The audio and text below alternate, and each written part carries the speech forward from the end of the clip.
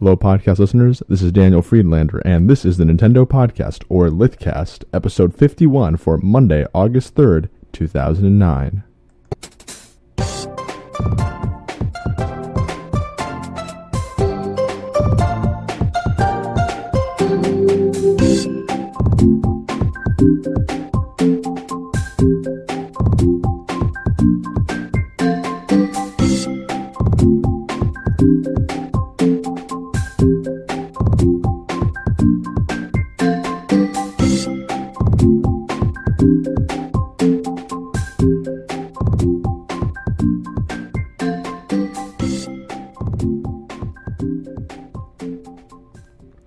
Alright, hello Lithcast listeners. As previously stated, this is Daniel Friedlander, and this is Lithcast number 51. And I forgot to mention, but this is the birthday edition of Lithcast, and it's a very exciting birthday, particularly because I get to celebrate it twice. And why do I say that? Well, funny story, I'll just lead off with it before I start the podcast. I had actually already done this podcast before, and it was an hour and a half, thereabouts. I don't know how long this one's going to be, but the first one was about an hour and a half. And I finished recording it, and I saved it. Well, I thought I'd saved it. Well, I mean, I did save it, or I was trying to compress it, or something. And the program that I normally use to record the podcast completely died on me, and I think what it is the following. The program I use does compress the audio, but it also at the same time I'll get technical because I just want to get out of the way. But at the same time also creates a lossless version of, well, what I'm recording. So right now, normally, although I changed the setting, normally Lithcast is actually recorded as two files. The first one is a compressed file that I can just quickly get and shoot out and put it on the feed. But then the other file that it makes is one that it sort of keeps behind the scenes, and it's the one that I use to edit, is the lossless file. And it makes the first file because I don't want to make any edits to it. Then I have it right there, and it's just right. It's pre-compressed, and it's compressing as I speak. But that's just how this piece of software works, and it's kind of a nice feature because it means that you don't. If I, for example, set the compression settings wrong the first time, I really don't get penalized. I just have to kind of redo it and just recompress, and at least I have still my lossless version, which has all the data there. And so that was sort of the problem. Well, the thing is, I'm using a new piece of audio equipment. Although to be more specific, it's not really a new piece of audio equipment. It's really actually an old piece of audio equipment that I never really got working, but it is better than the stuff I was using. And it uses optical audio input into the computer, as in it actually transmits over a fiber optic cable, which is really amazing, but it gives you a lot of really nice bandwidth. I don't know if you'll be able to tell the sound quality difference because you're listening to a compressed podcast, but certainly it's nice that the difference exists. And the problem is that it just shoots so much data at the computer. This 1.5 hour podcast was 1.4 gigabytes.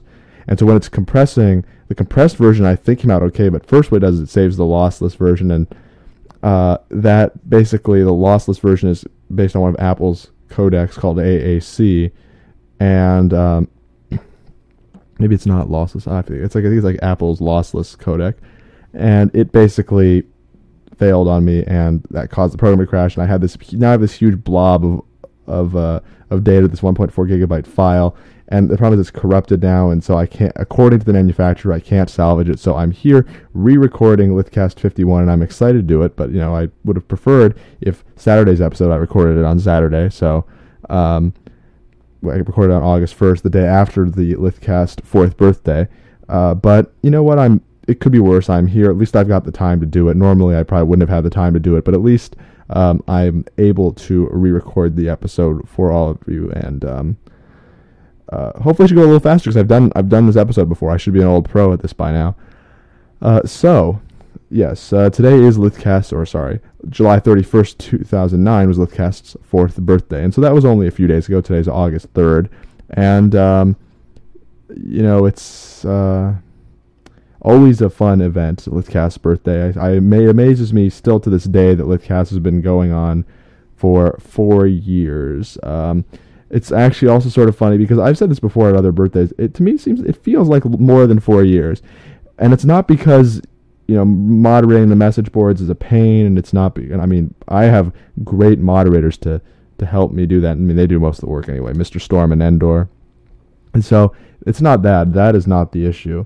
But the reason it seems, I think, like it feels like more than 4 years is just that the amount of stuff, the way just speaking completely selfishly here, the way my own personal life has expanded because of Lithcast, and the opportunities that I have been able to take advantage of because of Lithcast, and because of the fact that all of you listen at home or on your iPod or in your car, what have you, are just so immense that it has really made its time sort of become stretched out, which is great, because then I think, wow, so much has been done in only 4 years, and there's still so much more that can be done, and so much more that I would like to do with Lithcast, and so many more podcasts to make, so many more listeners to acquire.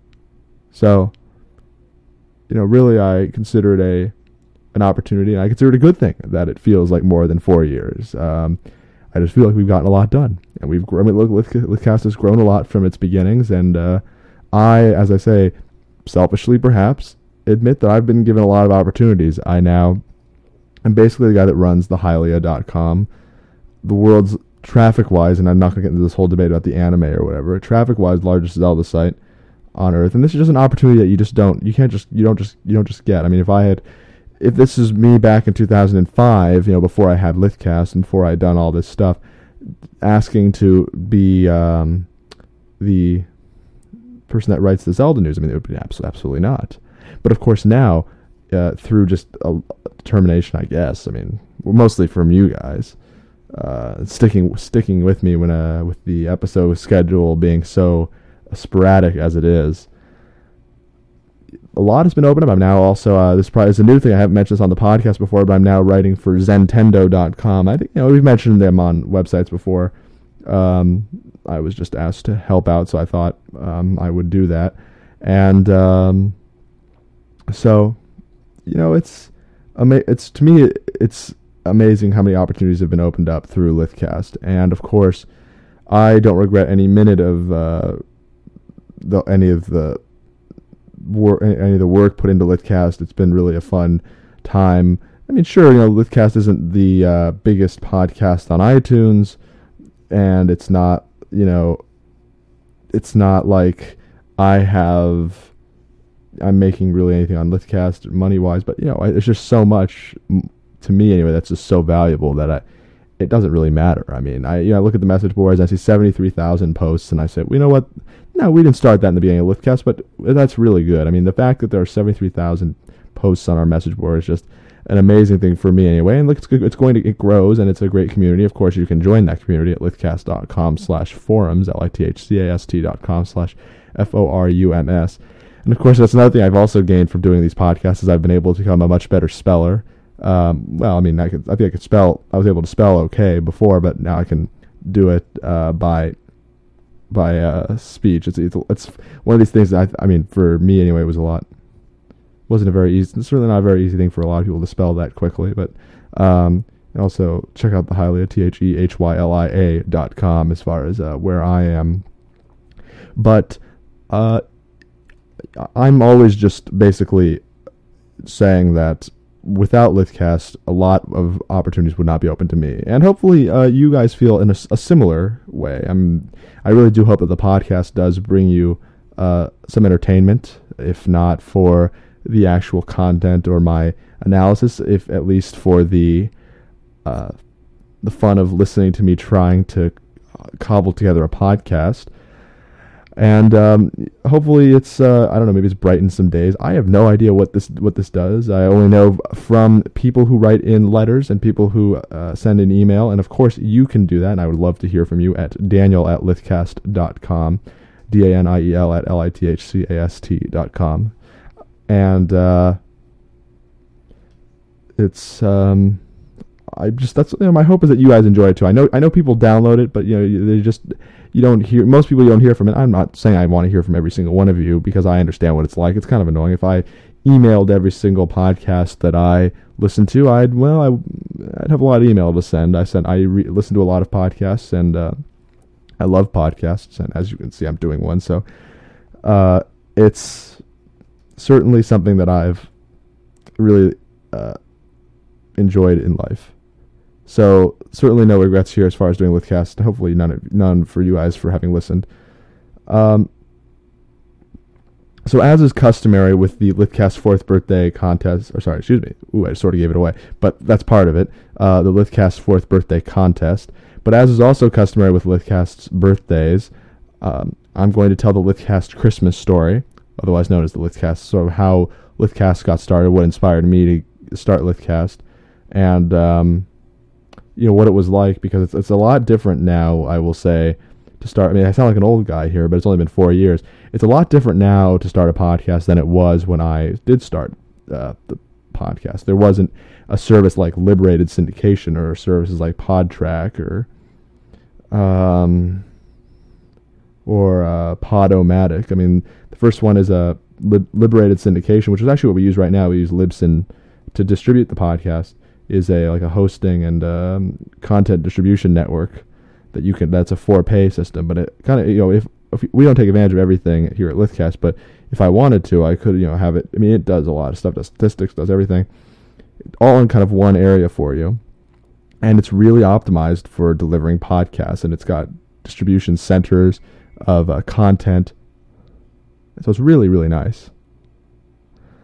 And of course, Podtrack we use them now, but they're an ad agency for podcasts. I mean, the idea of having an ad agency for a podcast, it sort of seems funny. I mean, when I started, it didn't exist really for a few years, I think, until after I started, and it's still not very easy to do. I mean, the idea of advertising on a podcast, I still think isn't particularly well appreciated. On the other hand, I think the main reason we don't get as many ads on Lithcast is really because the update schedule isn't solid, isn't like weekly, because there are a lot of advantages to advertising on a podcast. One of them, of course, is just that it can be very targeted audiences. Audiences can be large, they can be international.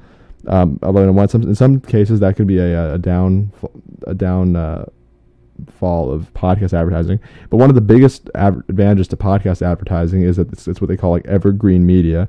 That is, if someone were to put an ad on this podcast, say for example, I said, this podcast is brought to you by the Nintendo Wii. Log on to Wii.com. That's Wii with 2 I's. And I mean, that ad is there forever. So regardless of whether or not, regardless of whether or not you listen to it today, or even after the ad campaign is over, that ad remains. So I think that's one of the things people forget also with podcasts. But look, I'm just saying that thing did not exist when I started doing Lithcast. And of course, all-in-one solutions like Podomatic didn't exist.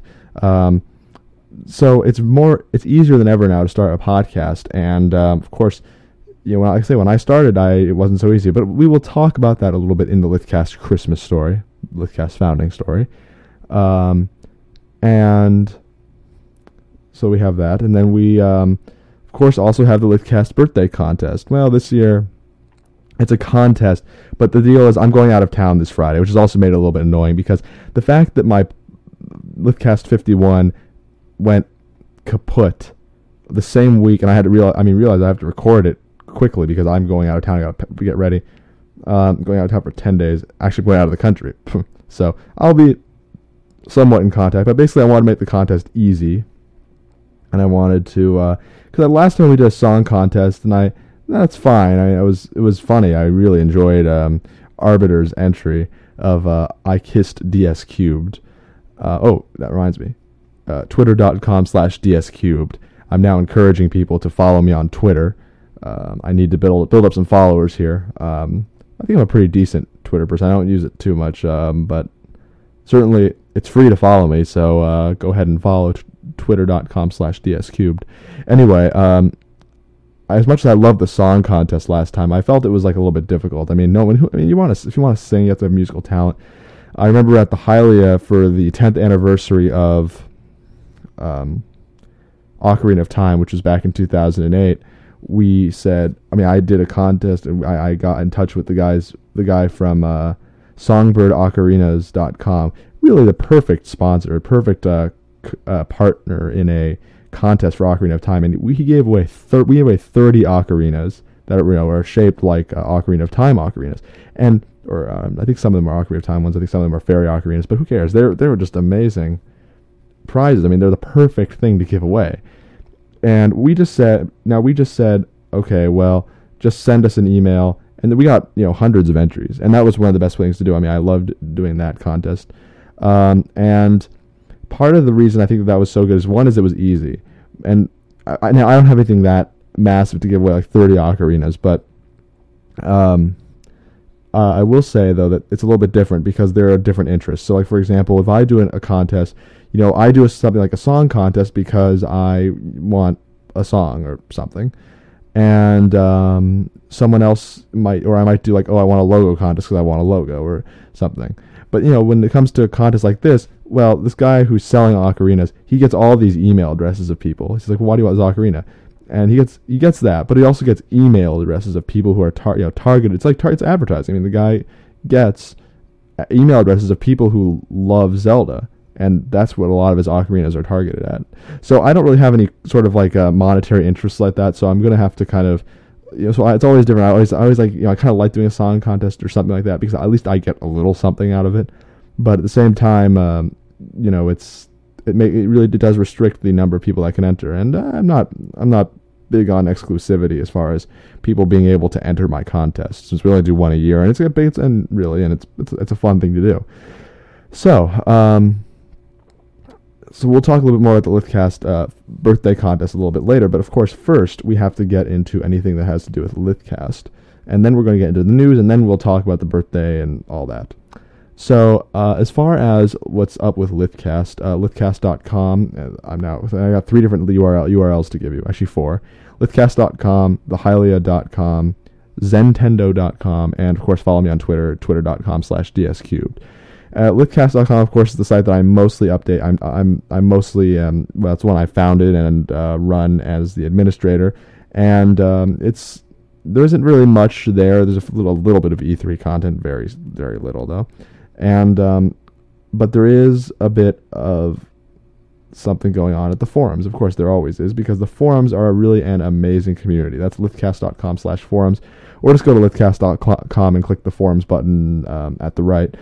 Really a great place to be. Like I say, over 73,000 posts, and really quite a community. We all really, we're not on a first name basis because no one really knows each other's names, but we are at least on a first alias handle, screen name, username, whatever you want to call it, basis.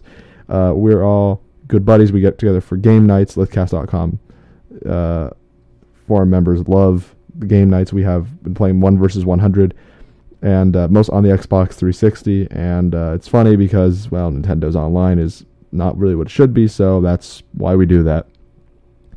But you, of course, also can check out thehylia.com if you want to know what's going on with Zelda news or anything having to do with The Legend of Zelda. I think the Hylia really is the place to go. Of course, then again, it is a little bit biased, but I really do think, as far as if you want to know what's going on with Zelda, the Hylia is updated pretty regularly, although I haven't updated it since July 20th because nothing's really happened. But of course, that's sometimes good news when it comes to Zelda. You never know. Anyway, so the Hylia is also a great site. Of course, I'm going to be talking about a few Zelda stories, only because, like I say, I just interface so directly with Zelda news now that I've become just so much more conscious of every little Zelda story, so as to really just have it always on my mind. So I'm going to talk a little bit about Zelda news, even if you don't really care. Next, also Zentendo.com. It's a site I'm only like an assistant editor there, and I've only posted up a few stories. Of course, I will talk about the stories I posted up, because that's one of the biggest stories, actually. That is one I wrote for Zentendo. And it's actually the first article that we're going to talk about news-wise. And so let's get right into it. Basically, we have kind of...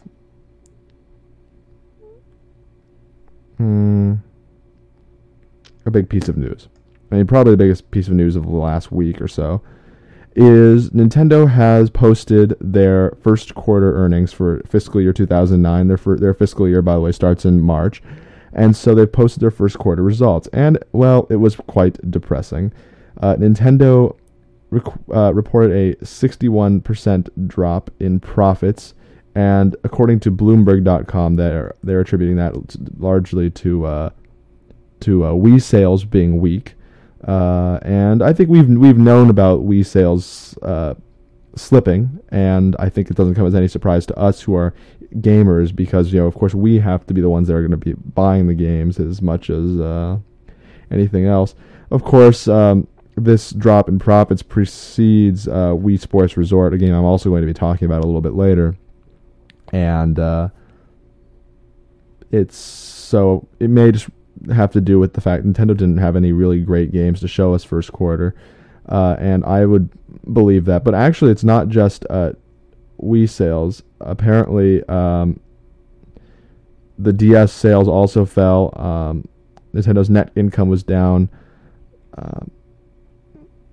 declined to 42.3 billion yen, or $445 million. And let's see, what else do we have here about I could have sworn they have something about the DS. I'm not really sure exactly, but first quarter revenue dropped 40%. They say that Nintendo sold 2.23 million Wii consoles in the April to June quarter, less than half of its 5.17 million a year earlier, because of fewer blockbuster software titles. Okay, now granted, a lot of the other software companies or game companies, pretty much the entire game industry was down, but to be honest, they've been going gangbusters with the Wii since 2006, November 19th, when it was released. And to see now a fall and a slip in Wii sales, I think it's not surprising that we see a fall in Nintendo's profits, obviously. But do we? I wish I had someone to ask about this, but is there really a?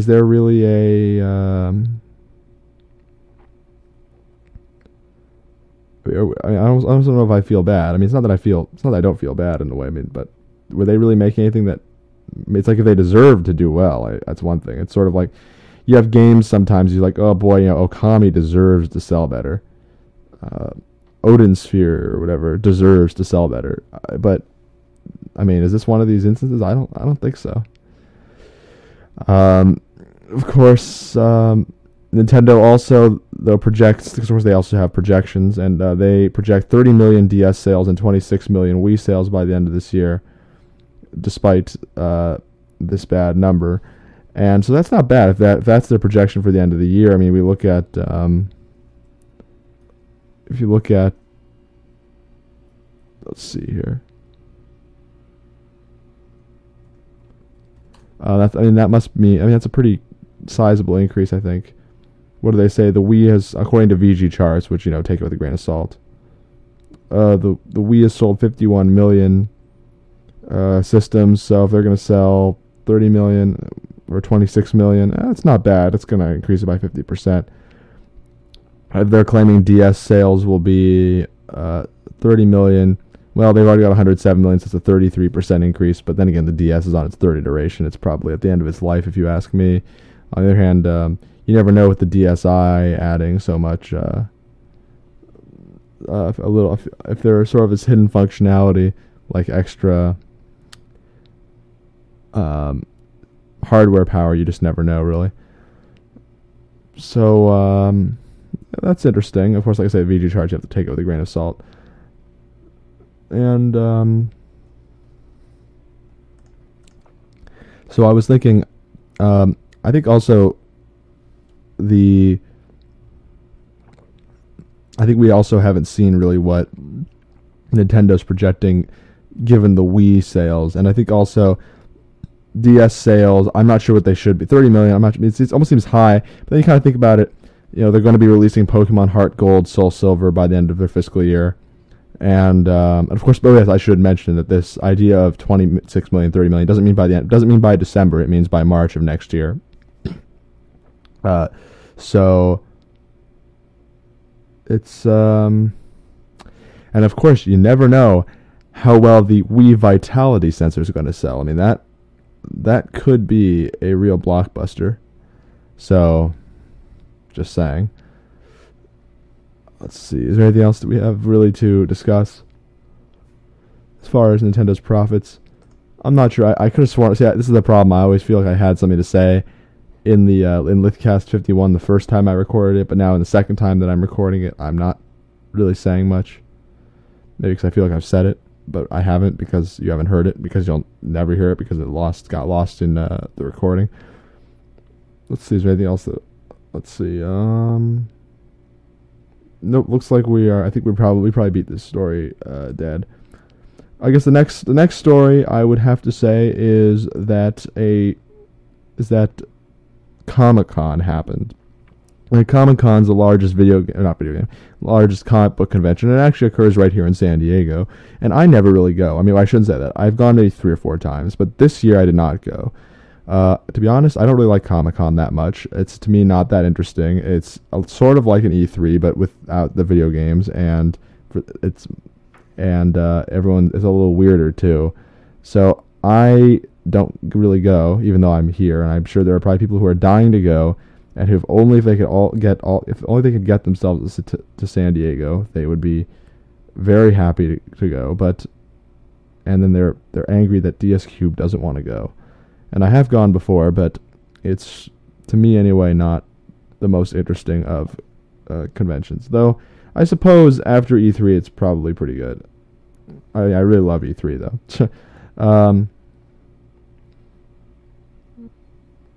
So let me see. Oh, yes. I was going somewhere with this. So, basically, they announced, or not they, it was Sega announced a new Super Monkey Ball game called Super Monkey Ball Step and Roll.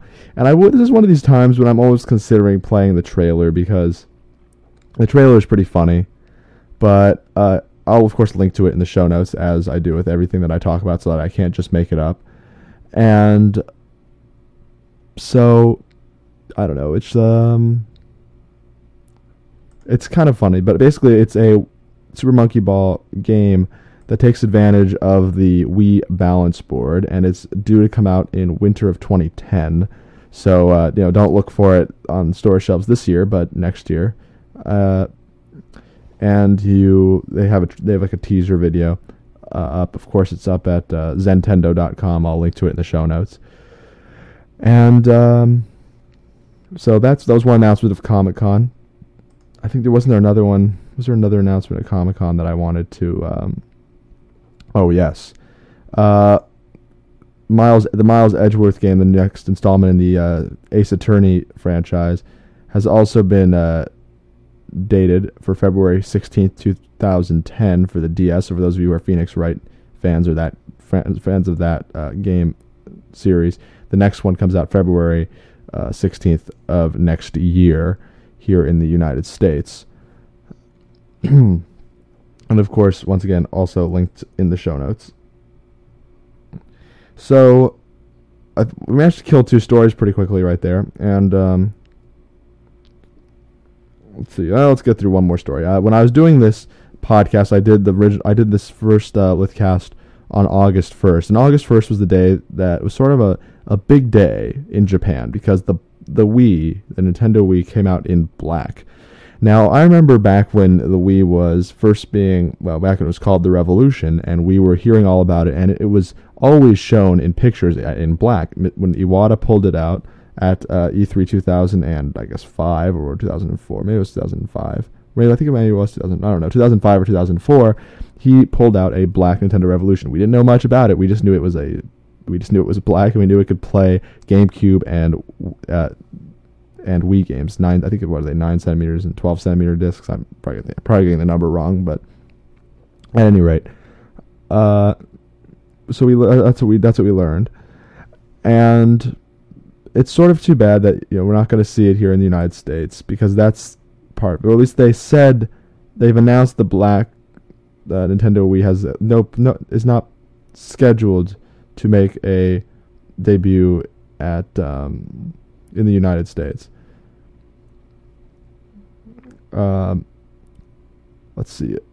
So Game Daily asked Nintendo to comment on whether or not we could expect the Black Wii, and they said, quote, there's no plan. They have no plans to have other colors of Wii in the U.S.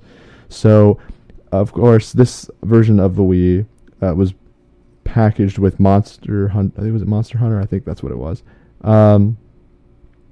And of course, it's, to be honest, we were all sad about it, sort of on the Lithcast forums. We were talking about it, but then we realized, is anyone really going to trade in their white Nintendo Wii for a black one? It's not. Are you really going to take the price of a used system? Are they, you're going to take the GameStop trade-in just to go get the Wii in black? Sure, it's cool, but I don't think black's all that much cooler than white. They're probably, at least in my eyes, they're about the same as far as how they're cool in this factor, because white kind of looks like an Apple product, but black's kind of sleek and doesn't show dirt as well. But it's not like the DS where I'm like, where you have it, you're carrying it around with you. So who cares if it shows dirt or whatever? It doesn't get any dirt on it. So I don't know if I really would have traded it in, but of course this is just one of these things that Nintendo's doing because probably the Japanese market needs it the most, seeing as how they're even losing ground to the PlayStation 3, and because the Xbox is not as popular in Japan. But the question also is sort of, it's really as why basically are they doing it? And part of it, I think, is just the Wii sales have slumped for more time in Japan than they have in the U.S. And I'm sure after a point we will see the Wii in black in the United States if they think that would actually boost sales. I don't think I don't think I know anybody holding out for the Wii to come out in black before they buy one. It's mostly based on games. Certainly one game that I think was talked about, that was posted about by Mr. Storm on the message boards, was this game called Epic Mickey. And it's like through various portfolios and resumes of various graphic artists who work at Disney. It was revealed that this game was for the Wii is going to be created. It's sort of like it's a steampunk Mickey Mouse game. It's really creepy. Although actually I didn't talk about this in the original podcast, but actually I will link to Epic Mickey in the show notes. Of course, there's been some news since the last podcast. So even though in only 2 short days, a little bit of news has been added. So I will definitely make sure that you do see that on the Lithcast forums or on IGN or wherever it was posted. Epic Mickey is kind of interesting, but I'm just saying there's a bunch of games that I think is what really people really buy the Wii for games. So for example, Twilight Princess, in my opinion, is a great reason to buy a Wii if you love Zelda. But the thing is, not really, because if you already have a GameCube, you can play it on the GameCube. But say, for example, the next Zelda. That would be, to me, a great reason to buy the Wii. Pokemon Diamond and Pearl would be a great reason to buy the DS. Mario Kart would be a great reason to buy the DS, or maybe even the Wii, because apparently that's one, according to VG charts, one of the best-selling games for the Wii, I think. And there are certain times, but I think colors are rarely a reason to buy a certain system. So,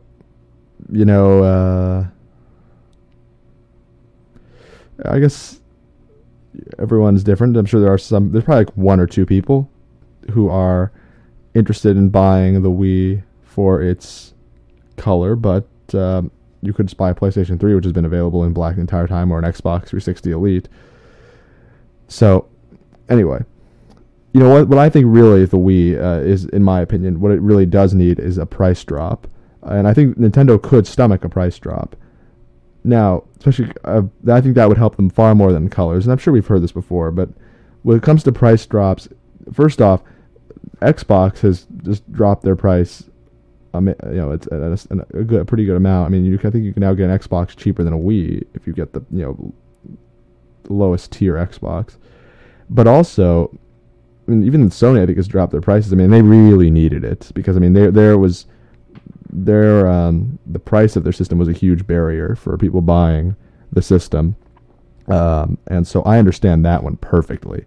But I think, look, the Wii, the last figures I've heard was that they're making $12 per Wii system.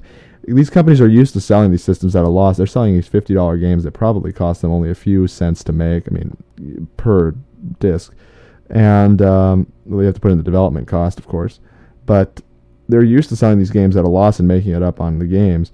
So Nintendo is in the best position of all of them to make a price cut. I'm sure Microsoft's really hurting to making Xbox 360 price cuts. I'm sure it's not very easy for them, but at least not as easy as Nintendo, because at least they're actually losing something, whereas Nintendo is making money apparently on every Wii system they sell, which is almost unheard of in the console market.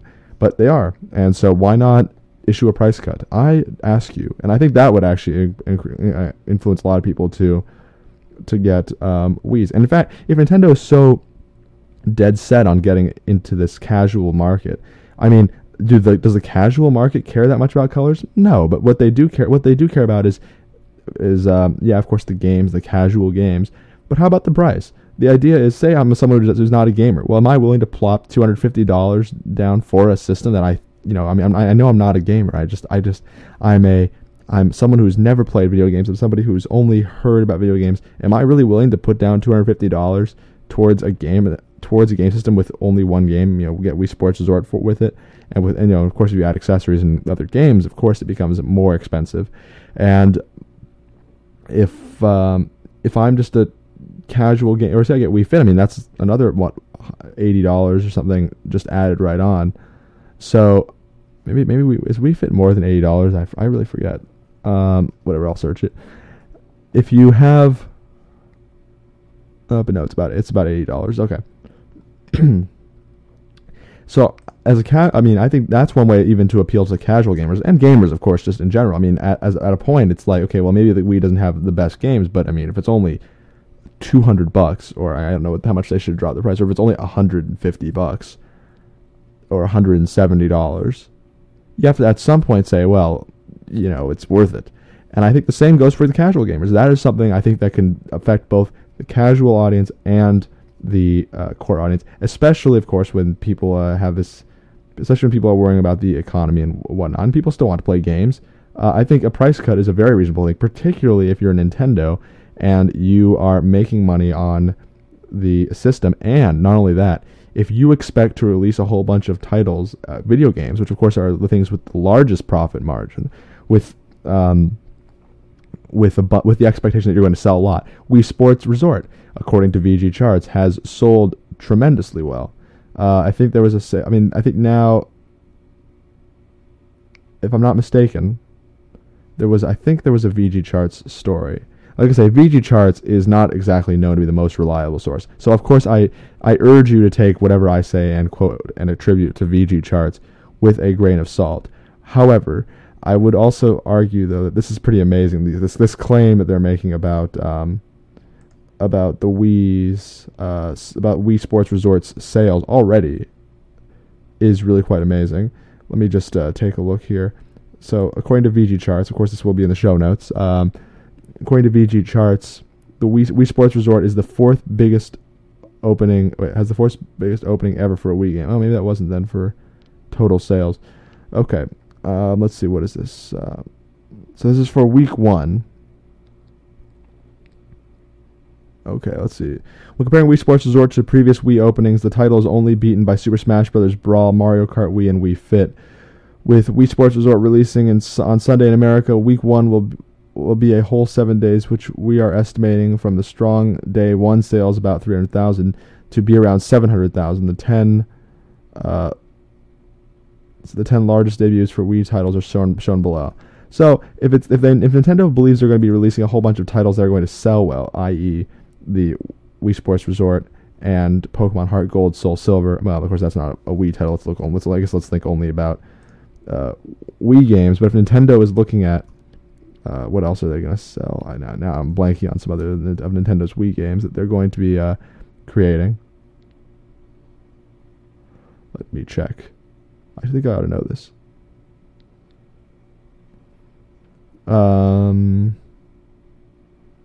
New Super Mario Brothers Wii comes out this year. Wii Fit Plus comes out this year. Metroid Other M comes out next year. If Nintendo's expecting to make a lot of games that are supposed to sell well, and it's particularly, like I said, the games are the things with the largest profit margin. It seems to me to appeal to casual gamers, it would, and to core gamers, lower the price of the darn thing. Maybe they don't have to. Maybe the games themselves will sell it. But certainly, I think Wii Fit Plus is due to come out fall 2009. That plus a price cut, to me, indicates it would, at least if I was a casual gamer, really mean, okay, I mean, I've been hearing a lot about this Wii. I heard about the Wii Fit. They've got this new version called the Wii Fit Plus. I think it's getting tough to say that you don't want it, and it's cheap, and it's easy and it's affordable. So it'd be tough to say no to that if I was someone considering. But look, I just understand the point that if I was somebody, I remember when I was first getting a GameCube. The idea of paying $100, I think the GameCube was $150 when I bought it. I didn't buy it originally because the idea of paying $150 was just like unbelievable. Pay $150 for a GameCube. I mean, that almost sounds like. I mean, of course, that's not. The Wii is $250. Of course, back then I wasn't as serious about gaming. Well, maybe I was, but maybe at the time I don't know. And then I don't know. I think I just wasn't as. Well, it wasn't as big of a deal to me, but I just know as somebody who, at one point wasn't as much into gaming as I am now. I know that the price is something that you look at, and maybe not in a real smart way, but you look at it and you think, I don't even know if I'm not even sure I'm going to use this thing. And think about the Wii just like, you might look at a bicycle. Am I even going to use this thing? And if you're not a video gamer, there can very well be some doubt as to whether or not you're going to use it. And to drop $250 plus, of course, $80 if you wanted to buy it for Wii Fit is a big question. So I think a price drop would really help the Wii, but that's my opinion. I don't think releasing it in black in the U.S., although that would be very cool, would be probably better for the sales. I still find it funny though how the black system was sort of the color we'd gotten used to. It was like the color of the Nintendo Revolution. And in fact, we even saw lime green, I think, before we saw white. And then that's what we ended up getting with the Wii. But yeah, it's all right. So I think that story I think has definitely been had the stuffing beaten out of it. So let's see, what else do we have here? Well, all right. Quick little mention here. I'm not a big Professor Layton fan, but I know a lot of you are. I'm not sure if I'm not sure. I probably didn't give Professor Layton a fair chance. But anyway, Professor Layton, in the Diabolical Box, the Nintendo DS game. Well, Professor Layton is always a Nintendo DS game. But anyways, the Professor Layton and the Diabolical Box website officially open. ProfessorLaytonDS.com. Check it out. Link will be in the show notes, but it's probably not very hard to remember. ProfessorLaytonDS.com. All right, good. So I got that one out of the way. Let's see what we got here. Next, of course, is a little bit of Zelda news. Of course, as I've mentioned before, I am now the editor-in-chief, whatever you want to call me, of the Hylia.com, and so I get to be very intimate with a lot of Zelda news, and so let's talk a little bit about something that's kind of funny. It was a cute sort of story, and what happened basically is that Google had in several of their logos, it had been discovered that there were like Triforces in there. And it's sort of funny because you think, well, I mean, no one was really sure, are these just blips, or these on purpose? But some of Google's festive holiday logos, the ones that might have one for Earth Day, you might have one for the 4th of July or whatever. You sort of look at it and you think, well, I wonder if this is really a real thing, or if this is just fake, or if this is just a coincidence, because it's a common fractal, that the Triforce. And so you think, okay, well, it could just be an accident, it could just be a graphical anomaly, but it happens so many times. And evidently they're all designed by this person named Susie Sahim, I think is how you pronounce her. Yeah, I think that maybe. And she's actually an artist for Google, and she's also a Zelda fan. And it's quite obvious, because if you go to her personal blog, you see her pictures like cosplaying as Link. So it's actually not that hard to believe that this is all intentional. Well, Google was asked by Joystick to comment and basically confess to it by saying, quote, "Our doodles aim to celebrate interesting events and anniversaries around the world that reflect Google's playful personality and love of innovation. As for our Triforce Easter egg," kind of admitting it, "we're glad people discovered it and we enjoyed it before it vanished back into the Zelda sphere. We appreciate people around the world looking into our artwork so closely." So to me that sounds like a confession. And when they said that it faded back or vanished back into the Zelda sphere, they mean the following. Google has basically removed all of these from their site. Now you could still find them, and of course there's a link to, you can find them on thehylia.com. But they got rid of it. So it was probably, I mean, they pretty much admitted to it. It was sort of a funny thing.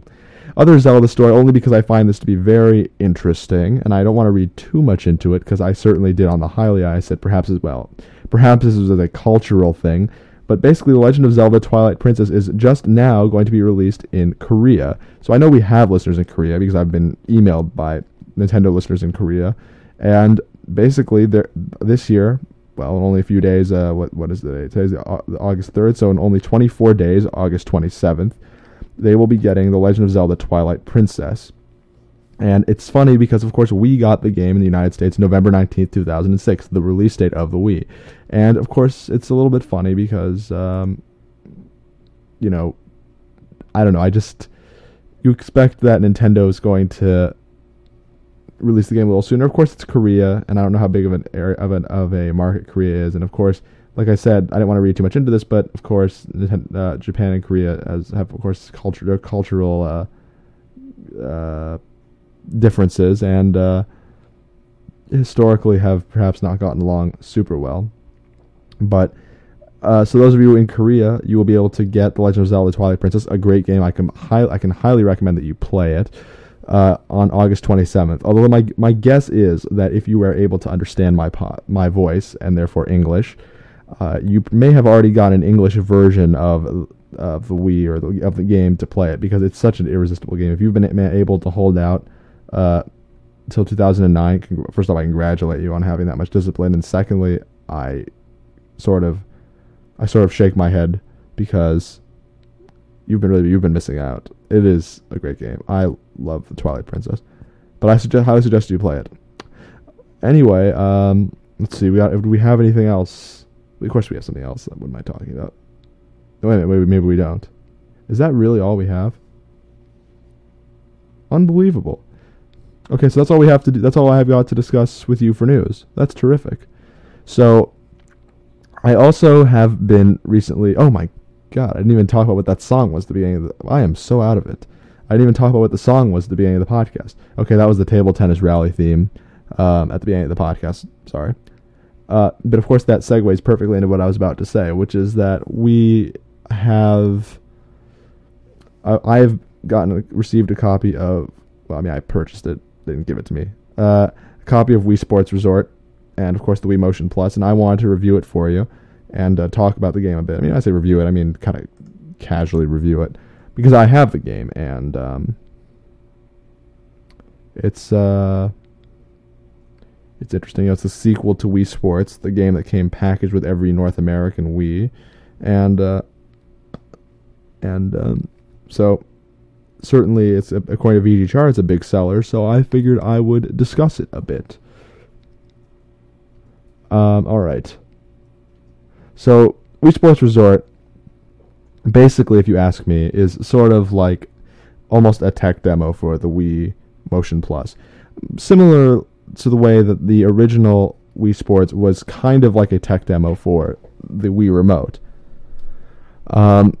It's not really a bad thing. The game, if you ask me, is quite good, and so I don't really view it as a bad thing as looking at it as a tech demo for the Wii Motion Plus, but it is a little bit meatier than Wii Sports. It has 12 games instead of only 4 or 5. Let's see, is it 4 or 5? Let's see, so tennis, bowling, golf, boxing. Is there another one? Tennis, bowling, boxing, golf. Why do I feel like I'm forgetting one? Maybe I'm not. Maybe there are only 4.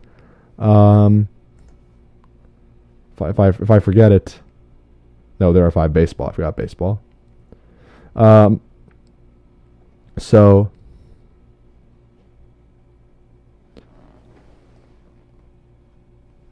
anyway, Wii Sports Resort is 12 games. It is quite a bit meatier than Wii Sports. And in fact, it's not just in the number of games, even the games that it repeats. I think there are only 2 games, bowling and golf, which are also in Wii Sports, that are in Wii Sports Resort. But those games have been heavily improved, except actually maybe bowling not so much, but golf has been. Anyway, Wii Sports Resort has a few different sports, and I could just kind of go through every single one of them, and then I'll give you sort of my review of the Wii Motion Plus, because of course that's a big part of Wii Sports is the Wii Motion Plus, and I view it really almost as a tech demo of Wii Motion Plus. So first off is the sort of the most famous probably one, and certainly at E3 is the only one I played, and I enjoyed it at E3, although it was quite easy to play at E3, probably because I have no idea why actually. Anyway, the probably most popular one is the sword fighting. There's 3 modes of sword fighting. There's the duel, the speed slice, and the showdown. The duel basically is exactly what we've probably seen demonstrated. It's just when you have 2 people and you're fighting, you can block by holding B, and then you swing the sword. And then there's the speed slice, and then there's the showdown. The speed slice is like when they'll have various objects kind of drop from the ceiling, and they'll tell you which way you have to slice it. And then the showdown is when you just kind of go on a rampage and just kind of beat a bunch of people down with your sword. The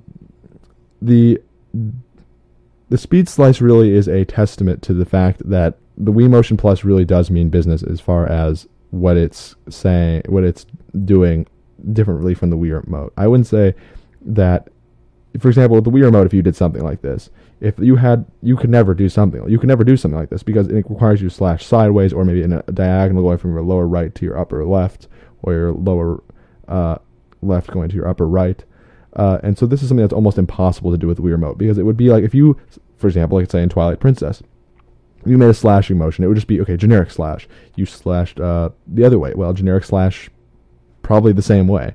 And so it really couldn't discern almost. I mean, it kind of knew it was moving, but it didn't really know how it was moving. I mean, it could tell sort of if it was being tilted, but the sensitivity isn't perfect. The Wii Motion Plus, I believe, really does offer a lot of enhanced motion control. And it really does make it a lot easier to realize that it really does feel like it's more accurate. And the speed slice, of course, I just don't think could be done with the Wii Remote. And same with the Duel, by the way. The Duel would be very difficult because, it's important, certain sides of a person are vulnerable. And, of course, if you can't make sure and convey to the Wii that, you want to attack the left side of the person, that's just not going to work. So the next thing is wakeboarding. And wakeboarding is a little bit devoid of gameplay, but it is kind of fun. I've enjoyed it. It's one of the things I play more often. But wakeboarding, for those of you who don't know, because I don't think wakeboarding is all that popular of a sport. Basically, you're on a board. You're being towed by a boat, and the boat, what you do is you go left to right and pass over the board's wake, which is the waves that it leaves behind. And when you go over the wake, you jump and do tricks and flips, and you have to make sure that you land with the board level to make sure that you land the trick. And then, of course, after one trick, you can do a combo, and then, or you can sort of like rack up the points. It's kind of interesting, but basically all you have to do is you just tilt the Wii Remote left, kind of flick it upwards, and you've done a jump. And of course, making sure that you keep the Wii Remote level to make sure your board's level. The Frisbee, I'm not very good at the Frisbee. It seems there's the Frisbee dog and Frisbee golf. The Frisbee dog is basically you have to sort of throw it in a general vicinity. You're on a beach, and you sort of treat the Wii Remote as a Frisbee, hopefully not releasing it into your television, but you do sort of treat it like a Frisbee, and you have to sort of throw it in this certain vicinity, and the dog will be able to catch it. And the same thing with Frisbee golf. It's Frisbee golf. If you've ever played Frisbee golf in real life, then you kind of know what it's like. Let's see. Basketball. I've only played the 3-point contest in basketball. I haven't played everything in Wii Sports Resort. I should probably mention that. I think I've played almost everything. Basketball is kind of interesting. I mean, it's amazing to me how it's one thing that's accurate. It's a cruel game if you're not good at shooting. I mean, you have to actually know how to shoot the baskets in order for it to actually work. If you don't shoot the basket, you can't kind of fake it. Like if you were doing the Wii Remote without the Wii Motion Plus, you probably could do a pretty good job of faking it, but it's not very easy to fake the basketball with the Wii Remote and the Wii Motion Plus. Archery is sort of also a game that amazes me, although there are some things I don't like about it. It to me was the most interesting demo because of this. It just, to me, goes to show a lot about the Wii Motion Plus, in that the fact that it's able to calculate where you're pointing on the screen without, by the way, pointing the Wii Remote at the screen. And so there's no contact between the Wii Remote and the sensor bar. Basically what you do is you actually switch the Wii Remote and the nunchuck in the hand. So for example, you have the Wii Remote in your left hand and the nunchuck in the right hand. You pull the nunchuck away from the Wii Remote. So you have the nunchuck kind of next to your ear, and you hold the Wii Remote, and you can aim the Wii Remote, and just the Wii Motion Plus is accurate enough where it can tell where you're pointing on the screen without even having any part of the Wii Remote facing the screen and seeing the sensor bar. So even though technically the Wii Remote is the sensor bar, but that's, then the sensor bar is really just 2 points of light. But still, it doesn't even need that, and to me that's just really amazing. They do that. It knows where it is. Now you have to I think, center it, but it's pretty simple. I mean, you don't really notice it. And it's really cool that it works. And it's fun. I mean, there's 3 levels: beginner, advanced, intermediate, beginner, intermediate, advanced. And it's pretty nice. Next is table tennis, which is my personal favorite. There's the match and the return challenge. Of course, there is no regular tennis in Wii Sports Resort, although actually, when you do the island flyover, which is one of the air games, I'll get to that a little bit later, you can actually see tennis courts, yet you can't actually utilize the tennis courts to play tennis. But that aside, table tennis is quite interesting, and it's actually a lot of fun. Right now, I'm only pro, as in have a score of 1,000 or above in 2 of the games. One of them is table tennis, and one of them is sword fight. Is the dual sword fighting. So, and right now the table tennis, I'm at the champion. Like I have one more person, I guess, before then I'll beat the champion. The champion is impossible. I don't think the champion's beatable, but that's maybe not. I don't know. I don't think the champion's beatable. So I've sort of hit a stumbling block. But at any rate, there's the match, which is a table tennis match. It's a 6-point match, and then there's the return challenge where you're just being fed a whole bunch of ping pong balls, and you just have to return them in, and as many as you can return in a row, you will get points accordingly. Match is a lot of fun. I mean, table tennis really is a lot of fun, if you ask me, and it does detect spin a lot better. I mean, of course, Nintendo claimed that we could detect spin using only the Wii Remote for the original Wii Sports, and it does, but I think Wii Motion Plus makes it a little bit better, and it is a lot of fun, actually. I do like table tennis. Then golf has been greatly expanded. It has been brought back into the game, and actually I think Miyamoto was interviewed or something saying that like he slipped up in an interview and he was talking about how Wii Sports Resort would include golf, and it actually wasn't going to include golf. But then he came back and said, "Okay, you guys, I need to save face. Put golf in the game." So I think, of course, obviously it didn't. I mean, something like that. But anyway, of course, just like Wii Sports, there's the usual 3-hole game there, but there are 9 and 18-hole games, and they of course have the 3 classic stages: the beginner, intermediate, advanced golf courses from the original Wii Sports game. But they have, I think, 3 or 4 new golf courses. So for those of you who are into the Wii Sports golf, it is certainly really nice, except for a few things. I will say, if you got really good at Wii Sports golf, I would not immediately assume that you're going to be really good at Wii Sports Resort golf. Bowling is another story. I think you could be good at bowling, and I think you can very easily transfer over. But with golf, it's a little bit different. First off, it's a lot more sensitive. So for putting, one of the things with at least with me, when I was putting in the Wii Sports game for the Wii, I was, I kind of had to generically kind of give it a somewhat soft tap, but I can kind of hold the golf club any way I wanted. Maybe I could even but you can't really do that with the. It's hard to explain with the Wii Motion Plus. It's a lot more sensitive. By the same token, though, it's also not as finicky about hitting it hard and having it kind of go, and slice out of nowhere. And it's you get a little bit more control. So in that sense, it's kind of also nicer. But like I said, I think I would the control if the feel of the control is different enough where I would say if you're a pro at Wii Sports Golf, I mean it helps that you will be able to learn Wii Sports Resort Golf faster. I wouldn't immediately assume that you can just play Wii Sports Resort Golf and it would be, like second nature. Bowling is pretty much the same game. They say there's a standard game, a 100 pin game, and the spin control game, although really those are just kind of like, they just took out the training mode of Wii Sports and just kind of stuck it in as one game. There's also canoeing. The Speed Challenge and Versus. I've tried Speed Challenge. It requires more than one person to do Versus, but I tried Speed Challenge and it's really boring. So I really, I can't recommend that really. My guess is also that the Wii Remote without Wii Motion Plus might even be able to do that feature as well. The only thing is that it can tell which side of the body you're rowing on, which is kind of neat. In fact, it's actually extremely important to the game because without that, you will turn only one direction. You row on one side to turn in the canoeing, because of course canoeing isn't rowing where you have two oars. You have only one oar. So there's that. Cycling, I actually haven't played. Bicycling, I have not played, and it doesn't look. I can't imagine it's very interesting, but maybe it is. I'll have to give it a try. And of course, there's a race and a versus mode, although I'm not really sure what the difference would be. And then, of course, with air sports, there are 3 different types of air sports. There's skydiving, which everyone will do because it's the first thing you do as soon as you enter the game. You just kind of, the air sports are kind of fun. There's not really much competitive aspect to it. Then there's the island flyover, which I've done and I've kind of liked because you can see the island, you can tour. It's very free form. I mean, you kind of go wherever you want on the island to fly over it. Drive on the roads. I mean, not really.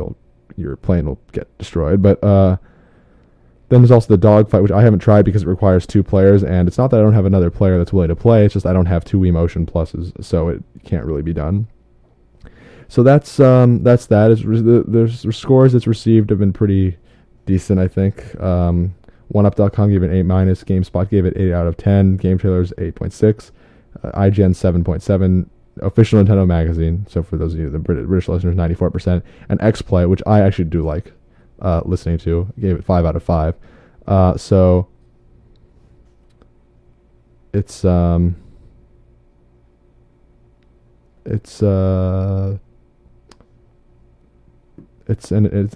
nice. It's a very good game, actually. I mean, I really do think it's better than Wii Sports. If you enjoyed Wii Sports, you will enjoy Wii Sports Resort, if you ask me. Table tennis and sword fighting in particular. And so now you kind of got an idea of what I think of the Wii Motion Plus at this point. But it goes like this. I really do like the Wii Motion Plus, and I really do hope it gets utilized in other games very well. The Wii Motion Plus, to me anyway, is it worth the $20? I'm not sure. It came with the game, so I feel like I was just paying for a game. But basically, if you want to buy Wii Motion Plus separate, it's $20. And I'm not really sure if I feel it's worth it, but it almost feel like it should be there from the beginning, that functionality. But it is a huge amount of improvement, in my opinion. I'm not really sure exactly how it works, but somehow they are able to get it to be a lot. It does feel more accurate. There are a few problems with the Wii Motion Plus, if you ask me. The first one is that it does need to be calibrated in my opinion, more often than the Wii Remote. What happens is that, especially in table tennis, I find, it can kind of get a little bit out of sync with the right movement. So what you do is you have to pause the game and then click the little Wii Remote Motion Plus, the little Wii Remote button. Then you lie your Wii Remote face down on a flat surface like a table, and then it calibrates. It only takes about 2 seconds, but it's a little bit annoying. I mean, but of course it then goes back to full accuracy. And it doesn't happen very often. I've had to resync my Wii Remote. I think I recalibrate my Wii Motion Plus probably more than I need to, but there were probably only 3 or 4 times when I really, really needed to in about maybe 5 hours of gameplay that I've given it. So that is that. The other thing is also a little bit annoying with the Wii Motion Plus is that there are some games, and I'm talking mostly about power cruising. Did I not talk about power cruising? I forgot about power cruising. There's 2. It's in Wii Motion Plus. In Wii Sports Resort. There's the slalom course, and then there's the versus. I haven't played versus. I only have 1 player. Slaloms are kind of fun. It's kind of cool because what you do is you have a Wii Remote and you have a nunchuck, and you hold them parallel to each other. You hold them next to each other, and then you actually you actually kind of twist your wrist on the nunchuck to actually like engage, to like floor the engine. It's really kind of neat. It's just like you might think with a motorcycle what you would do. So that's kind of funny. But actually that does bring up something I was going to mention. There are some games like Power Cruising that require both the Wii Motion Plus, the Wii Remote, and the nunchuck. And when you have all that, Wii Motion Plus makes the Wii Remote larger, which is Nintendo's nice enough to, I guess, to include a larger Wii Remote jacket with Wii Sports Resort, and I'm not sure if with the Wii Motion Plus, but with Wii Sports Resort anyway. And the problem is though that you have that plus the nunchuck, it just feels like you're carrying a lot of stuff. It's almost like we're reliving the original Xbox controller, except maybe even larger, because it just feels like you're carrying a lot of equipment in your hands. It's a big controller after that at that point. So I don't think it's not a lot of fun to use with the nunchuck. Thankfully, I think there are probably only one or two different games that really utilize the nunchuck in Wii Sports Resort. But I gotta say, you look at something like The Legend of Zelda, the next Zelda game that they've been teasing us with that teaser image, and Miyamoto said it's going to use Wii Motion Plus. I can't imagine that's not going to use the nunchuck. So it's going to be a big, it's a lot of controller, and so that's kind of an. I mean, I think it's kind of an issue with the Wii Motion Plus. The other thing with Wii Motion Plus that. I talked about calibration. I talked about that it's a little bit makes the Wii Remote larger. The other, I think, little problem with Wii Motion Plus, I think there was another problem with it.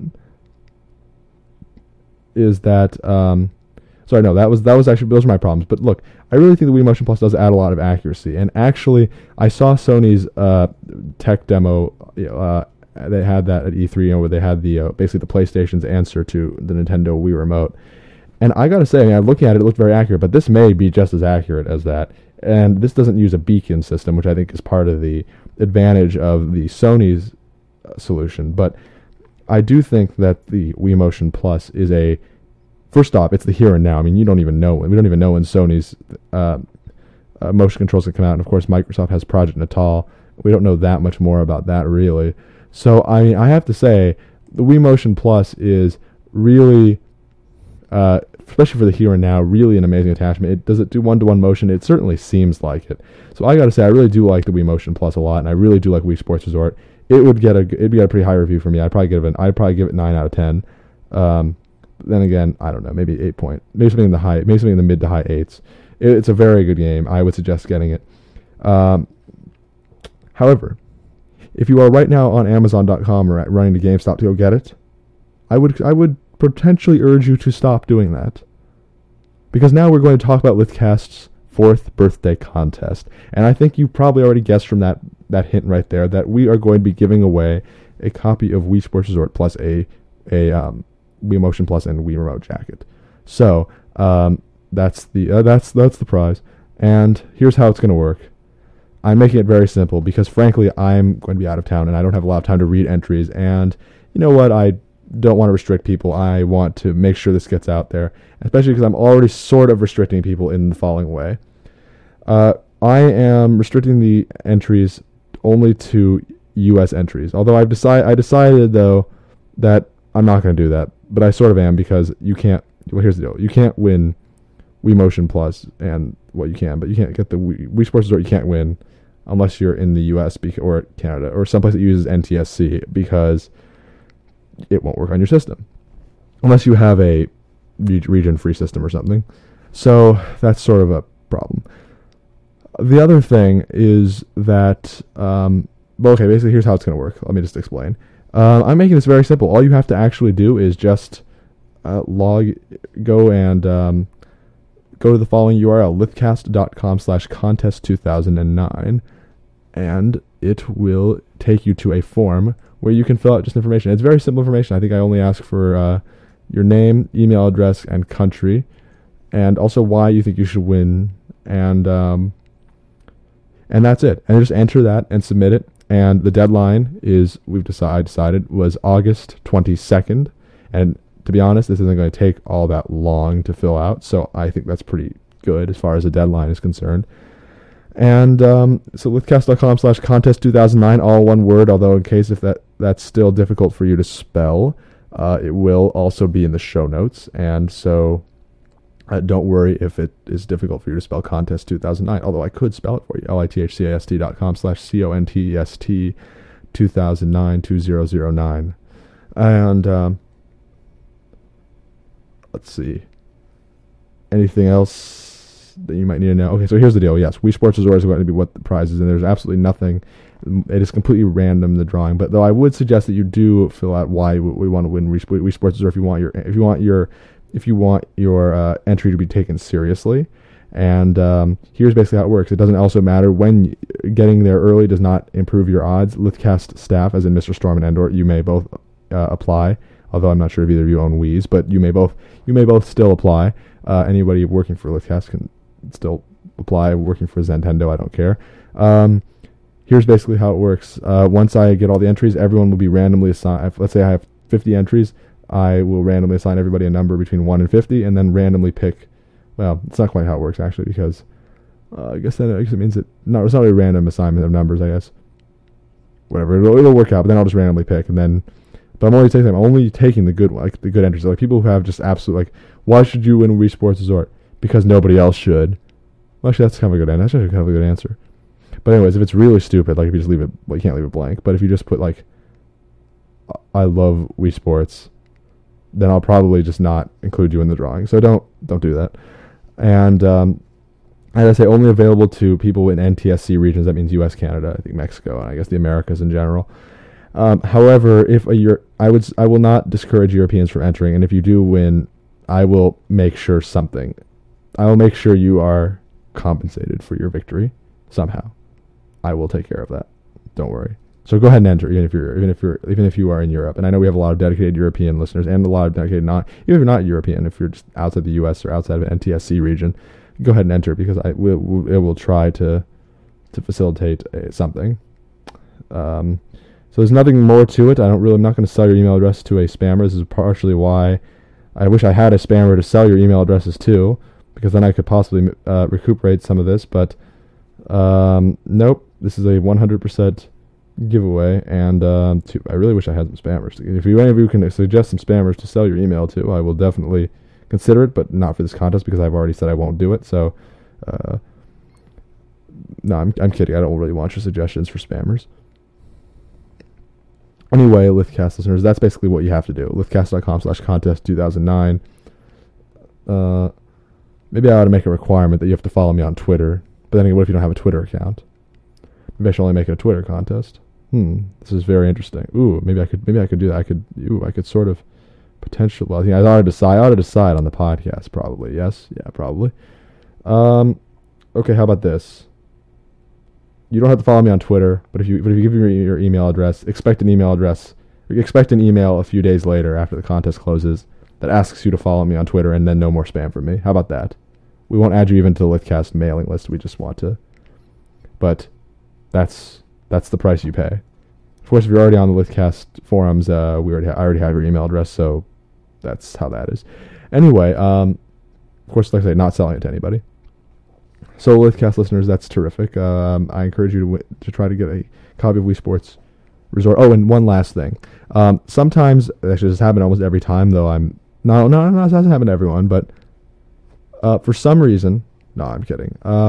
Maybe it's understandable. Some people want me to sign stuff. I am more than happy to do that. If you win, I will ask you if you want me to, and if you say no, I won't be offended at all, because frankly, I wouldn't want me to either. And if you do, that's terrific. I will do that, but just know if you want, and I will ask you what portion of it. If you say the game disc, I will have to then open the plastic. But if I will not steal your Club Nintendo registration card as much as I want to, because I want to become a platinum member. I won't do that. But just know that the plastic would be broken if that isn't already obvious.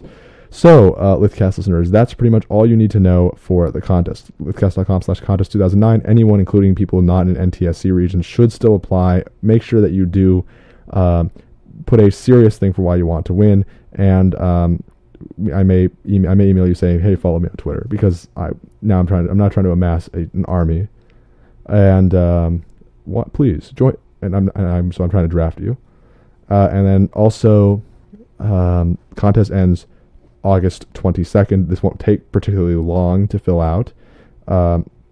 There is no word limit or word minimum as far as what you should say for Wii Sports Resort. Your email won't be sold to any spammers. And that's pretty much how it works. I don't think there's really all that much else to say except maybe to tell the Lithcast story, and I'm going to do it very quickly because I don't really want to tell the story again, and I'm forgetting more and more of it every year. And of course, you can just go look at another birthday edition podcast. Basically, one day I'd always been a Nintendo fan, sort of.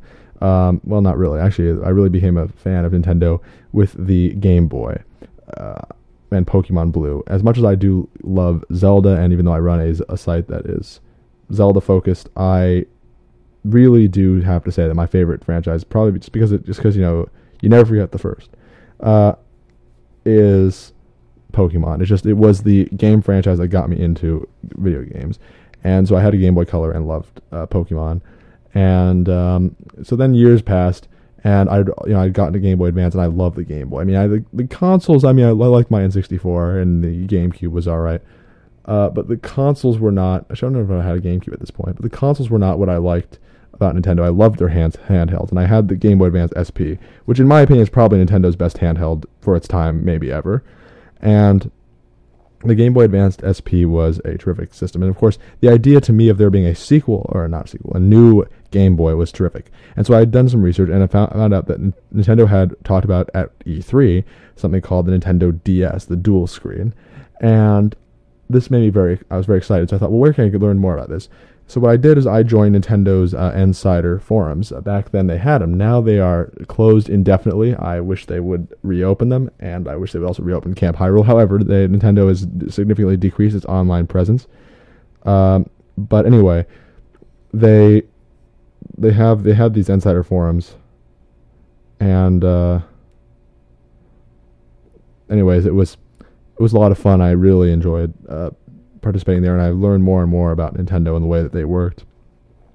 And slowly, I became really interested in the DS, and became like a news contributor at a website called dsfans.com, no longer in existence, or I think now it's owned by, or became Game Habit or something. I forget what it was called. And eventually, E3 really mystified me. I always thought E3 was the coolest thing ever. And so I really wanted to go, and I started a podcast, but that wasn't, sorry, I just jumped a lot of steps here. Basically, then in 2004, it must be 2004, at the Worldwide Developer Conference, I think Steve Jobs, the CEO of Apple, talked about a feature called podcasting that was going to be available in iTunes in the upcoming release. So once podcasting became a feature of iTunes, basically the idea was really a neat concept, at least to me, the idea that you can have your own radio show. I mean, you can talk and people will listen. Well, you can talk anyway. And that to me was just such a cool thing. So I thought, well, I'll start a podcast. Well, it wasn't as easy as I thought it would be when they first revealed it. I mean, I had to learn XML, and I had to also find a place to host the files. I had always assumed that given Apple's all-in-one nature and the idea of everything's all well synced and together and interconnected, I thought, well, Apple then will just host my files for me. It'll be great, just like having a song on iTunes. Well, it's not quite that simple. Apple expects you to host your podcast. And of course, at the time, there were no people dedicated to podcast hosting, and bandwidth, it amazes me to this day, has dropped so significantly in price per, to transfer stuff. The idea was, I used a hosting service that was completely free, because at the time, I didn't want to drop any money on this thing. I just used my iSight camera, which, look, to be honest, that was pretty good audio quality for back then. And I also used, I didn't pay any money for anything regarding the podcast. And it was kind of interesting experience. And so I had to use this free hosting. It was awful. It was called I forget what it was called. I think it was called Blip Media, and it was really terrible. And then, but before I even got started doing the podcast, I had to decide what I wanted to do a podcast about. Well, I thought, at the time there was only one thing I was really interested in, and Nintendo was kind of a secondary thing, and it was Apple. But I did a search for Apple in the iTunes store. I saw maybe 30 podcasts, and I'm thinking, I have to compete against 30 different Apple podcasts. There is no way I can do that. I'm not even a particularly great broadcaster. I don't have the technology to do that. And so I thought, well, forget that. And so, well, basically, I said, well, what else do I care about? Well, I care about Nintendo, I guess. I'm on their message boards anyway. So I only joined their message boards, I think maybe in April or March of 2004. And I was starting this podcast in July of 2005. Well, actually, I guess I've been a member since. Actually, I've been a member quite a while then, I guess. So I said, well, let's try Nintendo. Well, nothing existed. There was actually one other feed, one other podcast, but it had no episodes. And to this day, it still has no episodes. So my guess is someone just submitted an empty feed and Apple just approved it. So I figured, okay, well, Nintendo then is the thing to do. And of course, I had to now learn a lot more about Nintendo. And it was a pretty rough start as far as using Lithcast. It wasn't called Lithcast back then. It was called Nintendo Podcast. And actually, to this day, it's still called Nintendo Podcast on iTunes, partially because I'm just afraid really of losing the name. And even though I had to change the name because, well, there's a bunch of reasons, but part of it is that the Lithcast stands for Leave It to Heaven. I've heard that as a translation of Nintendo. I've heard Leave Luck to Heaven. I've heard various things, but Leave Luck to Heaven doesn't really work as far as an acronym. Lith works very well, although technically it and to shouldn't be in the acronym, but whatever. It works. So changed it mostly because I thought, a lot of times when you want to go to these press conferences, you've got to get business cards and you've got to get a bunch of other things. And if you want to get that done, they say, I'm sorry, sir, we can't make that because it's a copyrighted name, as if you couldn't just make business cards yourself. Somehow that's proof of your legitimacy, but at least as if you couldn't just go to the drugstore and pay, $5 for a business card making kit, but whatever. And basically, it sort of stemmed off from there. I enjoyed making Lithcast, and I just made the episodes, and we had a podcast called NOA Today for like 5 episodes, and that was pretty interesting. I couldn't really keep up with the daily show. That was all news, no opinion, but it was all right. I mean, I still think it would work even now, but I just don't have the time to make NOA Today. If I did, I would love to make NOA Today. That would be such a fun show just because you can do it every day, and I just feel like people using it. I listen to some daily podcasts, and there's a great source of information. I love them. They're really great podcasts. So there's that, and then basically, I managed to go to E3 in 2005 by the skin of my teeth, and it was. I managed to go to E3 in 2006. E3 05 had already passed it by that point, and I was just so interested in everything, and it was. I don't know. It was an amazing thing. I really wish everyone in the world could get a chance to go to E3. It really is quite an experience. Really an amazing experience. And I think most of the people who go to E3 don't appreciate it. But I really just love the idea of going to E3. It's such a cool. Not the idea. I love doing it. I've gone to E3. Well, I've actually only been to the convention only twice or 3 times, and I've been to Nintendo's press conference maybe 3 or 4 times, and it's just the coolest thing. So. I really do recommend though people, if they can, go to E3, and of course you can all maybe you'll see me there, so that's basically the Lithcast story about how it got founded. To this now we're using Liberated Syndication to host our podcast, and I'm still doing and so it's a little bit easier now to podcast, actually quite a bit easier, but I haven't taken advantage of everything, all the recent advances. I'm thinking now I'll stop using Liberated Syndication. It's funny because, back when I first started doing Lithcast, it wasn't very practical to set up your own servers to do podcast hosting because you just couldn't get the bandwidth.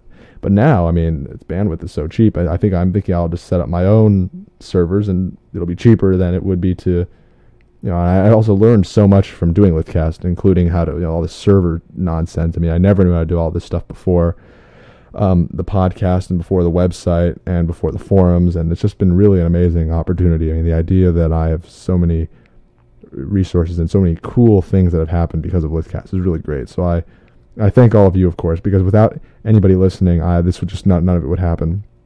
I remember when I first got my first 100 listeners, and I thought that's so cool. The idea that there's 100 people that are willing to dedicate an hour or more of their life to just listen to you, some person who's opinion they couldn't really care less about, or what seems to me like it just doesn't make sense that they would care about very much. It's really an interesting feeling. It's really very nice, and of course I thank all of you who do listen. And if there's far more than 100 of you now, but I just really think it's so cool, the idea. Especially the internet's an amazing thing, really, and the avenues that it opens for people. And of course, it's not just me. It's not like anybody. I mean, anybody can start a podcast and anybody can start a website. It's difficult because look, there are, it's something like GameTrailers.com. I always use as an example. If you want to cover DS games, one of the best things you can do for yourself is get a Nitro debugger, which is like the thing that Nintendo uses and companies use to take direct DS screenshots instead of using a camera. And only a few companies can afford it because you need to be a developer. And you need to have thousands of. I mean, the debugging kit costs thousands of dollars. It's a very difficult barrier to cross. But there are always ways to sort of make your name. And I think I encourage anybody who's interested in Nintendo to do it. I mean, I remember when I first started the podcast, I really had no competition, and then a few podcasts came out. The Wire back then called the Revolution Report. And then there's this podcast that came out called Nintendo Now. Maybe you've heard of it, maybe you haven't heard of it, but you've probably heard of it if I told you its current name, which is GoNintendo.com. But look, I remember when they were just a podcast, and I knew them before they were famous, and before they had any listeners and all this stuff. Because of course I was a vigilant iTunes checker to see how much competition I had, and I'm still proud to say that Lithcast I consider to be the most popular Nintendo podcast. Perhaps wrongly, but I can always usually come up with a bunch of loopholes to say it is. Numbers aren't always very accurate when it comes to podcast stuff. But anyway, I like to claim that I have the most popular Nintendo podcast and the most popular Zelda site. But I don't say it that often, but it's true. Anyway, Lithcast listeners, that's pretty much everything I wanted to say as far as the Lithcast story. I did actually get a letter. Actually, I didn't get it in time for the podcast 51 last time, but the day I lost the podcast, I actually got an email talking about... talking about something. So I thought, well, I'll read it. This email is from Adit Shah, and Adit says, "Hi, my friends and I have debated this for a long time about how it is Nintendo manages to include some amazing graphics in games they make, but third-party publishers just cannot seem to get it right a lot of the time. Do you think that Nintendo may not have released certain bits of programming code or something of that nature to developers so that it can be said that Nintendo makes some of the best-looking games on the Wii and DS?" Well, first off, that's actually a very good question, and this is a question that I don't, to be honest, know too much about the inner workings of Nintendo, because if this was true that they don't release bits of programming code, I would have no way of knowing. I mean, I could potentially ask someone, some people I would know that would be developers that would know about this. But it's difficult to say. Certainly, it's not unheard of. Apple, with their iPhone, does do something like this. Apple, no other applications, only Apple applications can run in the background unless you jailbreak your iPhone, by the way, which I've done, and actually it's great. But anyway, it's not unheard of, and it's not actually, I would say, even limited to graphics. I would say also it is to just functionality. I mean, who makes the best, who utilizes the touchscreen the best? If you ask me, I'd say Nintendo. Who utilizes the Wii Remote the best? Well, I'd say Nintendo. And certainly Nintendo gets to develop the games. Nintendo basically gets to develop hardware around whatever they want, and that's part of the advantage of Nintendo being Nintendo, that they only make their games for their system, and they can completely control the hardware it's played on, and they can release hardware to their heart's content that will work with their system. So that's part of it, I think. Also, is that they get to control. Part of it, I think, is they get to control the hardware that goes along with all the games. I think the second thing, though, is when you mentioned about graphics. I would say that there are there are games on the Wii that are not, or Nintendo platforms in general, that do look good, that are third party. However, you do have a point that most of them are Nintendo games. But I would say a lot of it has to do with the following two factors. The first one is the idea that a lot of these games are ports. Playing Call of Duty 3, for example, on the Wii is absolutely awful, but that's because the game was originally made for the Xbox 360 and then kind of ported over to the Wii, or maybe that's probably a good example, actually. That actually is a good example. And then, but you think about something like Mario Kart for the Wii. Well, that game's not coming out for anything else other than the Wii. And I also think that even if Nintendo does, and this is also part of the reason that I think is very exciting about the game The Conduit, which I actually just got today in the mail from GameFly. I will play it, and I'll probably have a review for you later or on another podcast. But one thing that's very exciting about the Conduit, more than the game, because of course we've had first-person shooters, and it doesn't sound like the Conduit's offering us too much that's new, but what's really exciting about it is this high-voltage software. The company that's developed the Conduit has developed also a graphics engine called Quantum 3, which makes games look, well, pretty good. I'll, of course, tell you more how blown away I am when I play the Conduit on my home TV and everything, but so I think there's certainly ways to get around it if that is the case, that Nintendo is messing with the code, because of course you have engines, graphics engines. Perhaps Nintendo's using a graphics engine that they're not making freely available, and I think that's perfectly legitimate. Any company, companies can make graphic engines and simply just choose not to license them. Now, a lot of times companies do choose to license them. We don't even know what this Quantum 3 engine, the one they're making for the Wii, is, if they're going to license it, but I think it'd be amazing if they did. In fact, they've even claimed that this is not, like, they haven't even begun to push the envelope yet. I think is what the CEO of High Voltage Software said recently. So I think it's doable to make visuals that are first party that are still good. But I think they're also different. I mean, different graphic engines focus on different things. I had this friend who, I remember back in the PlayStation 2, GameCube, and Xbox generation, would always tell me, the GameCube is the best for cartoon graphics, and the PlayStation is the best, or the Xbox is the best for realistic graphics. And it's sort of weird, but I think part of the reason is because Nintendo has graphics engines that are just meant to look, they look good for more the cartoon bright colors things. And I don't really know exactly all the details of the graphics engines, but you look at Super Mario Galaxy, and that game looks really great. But look, it's Nintendo, I think, developing engines specifically for their games, knowing that they're going to be making it on their hardware. And yes, maybe they don't release it, but is it their obligation to release the engines? No. And if they do release it, of course, it's also not the obligation of the developers to utilize them. But certainly it looks like Nintendo isn't stopping people like High Voltage Software from developing their own graphics engines or using ones like the Unreal Engine. I think in Red Steel, the first Red Steel Unreal Engine was being used, and I'm not sure if they're doing it in Red Steel 2, but nothing's stopping them. So I would say it's possible that they haven't released certain code, but I think part of it's because they just want to keep it proprietary. But I don't think it's like the iPhone case where there are resources of the Wii that only Nintendo games can use. I don't think it's that predatory or that restrictive, but I think it's just that they've chosen to make their own proprietary engines that will run, but that they just choose not to allow. They just choose not to choose not to release. And of course, like I said, also Nintendo gets to build around whatever hardware they want. If they want to add voice chat, oh sure, yeah, here have a Wii Motion Plus. I mean, a third-party company can almost never get away with releasing that on the Wii. But anyway, that's my opinion. Hopefully that answers your question, Adit. And so if you want to send me an email, send it to daniel@lithcast.com. I'd be glad to hear from you. I'll answer it on the podcast probably, and it would be good to hear from you. So anyway, Lithcast listeners, I think that's pretty much everything I wanted to say. I will just reiterate the things I said before: lithcast.com/forums, thehylia.com, zentendo.com, all places to find me. And of course, also DS Cubed on Twitter. Go ahead and you can follow that if you want.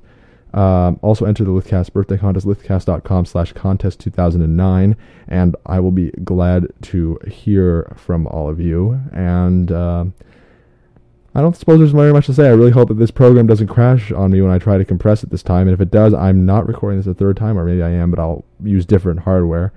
And I look forward to seeing you all at the next Lithcast. Goodbye.